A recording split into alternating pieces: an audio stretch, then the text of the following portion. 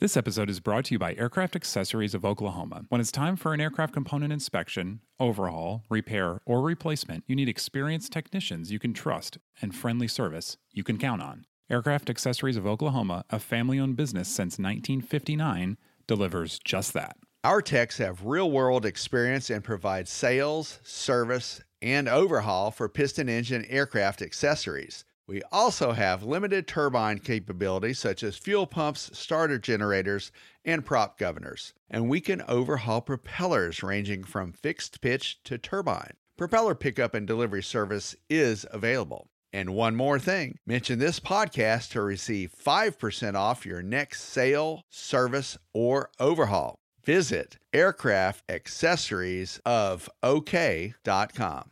This episode is brought to you by Genesis Aerosystems, a Moog company and leading provider of autopilots for rotor and fixed-wing aircraft. The Genesis S-Tech 3100 digital autopilot provides increased safety, decreased pilot workload, and is approved for over 200 makes and models. To learn more about the S-Tech 3100, visit genesis-aerosystems.com. That's genesis-aerosystems.com. AOPA presents Never Again, true pilot stories from the world of general aviation.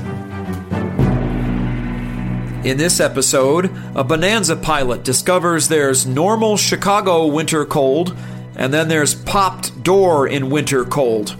Find out what happens in Cold in the Cockpit by Henry Fiorentini. On a cold, clear New Year's Eve morning, I pulled my Bonanza out of its hangar at Chicago Executive Airport, Papa Whiskey Kilo. Though the forecast was calling for IFR by early afternoon, the 20-minute trip to my mechanic at nearby Lake in the Hills Airport, 3 Charlie Kilo, to schedule things at 9 a.m. was a piece of cake.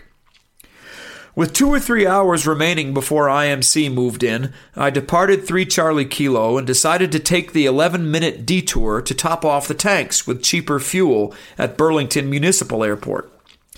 The sky was thinly overcast at 6,000, and the 10-degree Fahrenheit temperature seemed a little chillier as the wind picked up at 8 to 10 knots. A previous experience one late fall night that grounded me at this same airport taught me that warm enough for the cockpit, a long-sleeve shirt and maybe a light windbreaker, isn't sufficient if you have to stand outside for 20 minutes. I wore a long-sleeve shirt, dual-layer nylon jacket, and a vest. I even had a pair of light cotton gloves in the cockpit, although I could never imagine why I would use them. The runway at Burlington was visible as a white line of a different shade than the rest of the field, as it was not recently plowed since this morning's snow dusting. In my Gumpf check, gas, undercarriage, mixture, prop, and flaps, I had already dropped the gear, verified 3 green, and deployed approach flaps.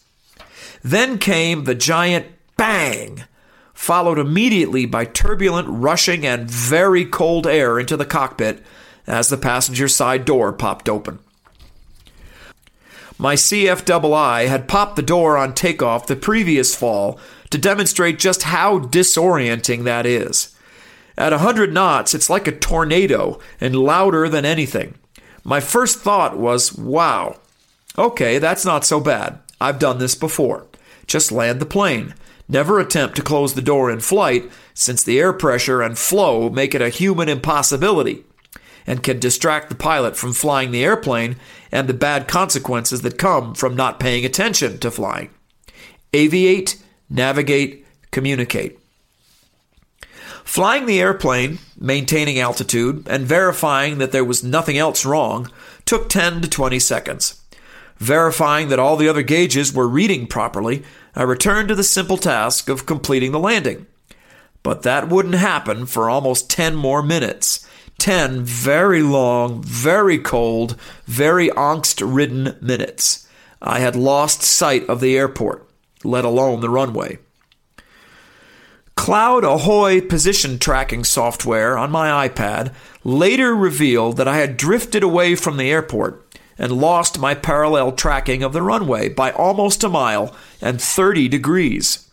It was as if I were departing the pattern on a 45 on downwind, when I should have been turning base.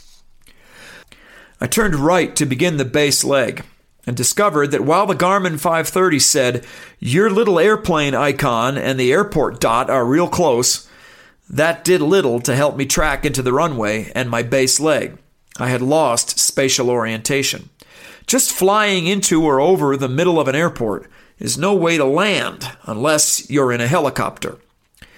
I was just over 500 feet AGL, 90 knots, typical for base leg in this airplane, but no longer on a standard base leg. Aborting the immediate landing was obvious since I no longer had the airport in sight. And I was getting cold. There was wind in that cockpit, turbulent, swirling wind with no instructor in the right seat to block the stream of frigid air, nor to keep the seat back upright as the turbulence got behind the seat back and slammed it forward into the yoke. The frigid air turned my breath visible and my hands a bit numb on the controls that needed fine motor skills. So I drifted out of the pattern and decided to make a running start back toward the airport rather than to try to set up for a very short base to final leg at an airport that required a fair amount of effort to re-identify in the first place.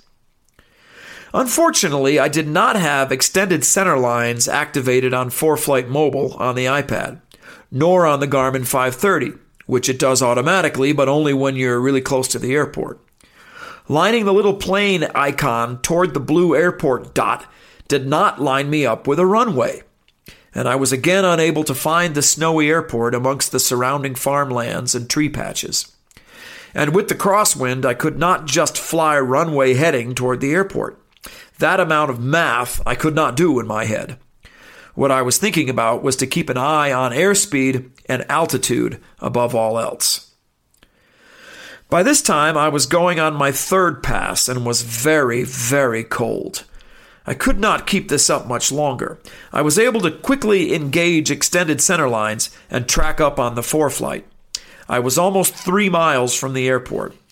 Now I had a plan. Intercept the extended center line with the track vector stub and follow it in for a straight-in approach, bearing runway heading. That I could do, so long as my extremities held up. It's difficult to describe just how debilitating it is to be in a minus 10-degree wind for about 10 minutes. I was effectively standing outside on a 10-degree day in a 5 to 7 mile per hour wind with no gloves and an open jacket. That I was technically inside a cockpit was of no significance or comfort to my hands or body. Okay, I've got it now, I told myself, even though I was still 2 miles out and flying over trees that did not yet have anything vaguely resembling a runway on the other side of them. I still had to land this relatively new to me, high-performance, complex airplane on a snowy runway with a crosswind. That I was borderline shivering and had worked hard to make it even this far would get me no special treatment from the airplane, nor the physics of landing. Training came back to me. Landing checklist, Gumph. I verified the 3 green. Mixture still full rich. What's next? Flaps. 1 notch was still in, and I put in the 2nd notch when I saw the white runway appear over the nose. Then prop full forward, airspeed, altitude, pitch, and power. The landing was pretty nice. The snow probably deserves credit for much of the touchdown softness. Gingerly, I slowed the airplane down, applying brakes as minimally as possible. Burlington traffic, Bonanza 5678, clear of runway 29er, Burlington, were the nicest words I'd heard myself say all week. It would be simplistic to say the lesson I learned was just always double-check the door before takeoff. Wife, family, and passengers will close the door much of the time, and things happen, including pop doors. For me, this was a lesson in winter flying.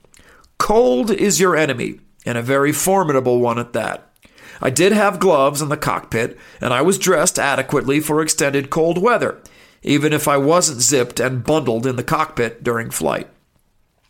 I was also prepared to use the technology I put in my cockpit, in this case the track vector stub on the Moving Map app, that allowed me to almost mindlessly turn my airplane onto the extended center line of the runway, thereby minimizing the concentration effort on navigate and more on aviate. I will always be more prepared, mentally and physically, for exposure to cold when flying, even as I hope to never be in such a position again. The Never Again podcast is brought to you by AOPA, the Aircraft Owners and Pilots Association. You can find more Never Again stories online at AOPA.org by typing Never Again into the search box. While you're there, check out FlyQ, AOPA's integrated flight planning software, as well as the many free online training and safety courses from the Air Safety Institute. Find all of this and more at AOPA.org. The Never Again podcast is produced by Royce Earl. Thanks for listening. Fly safely.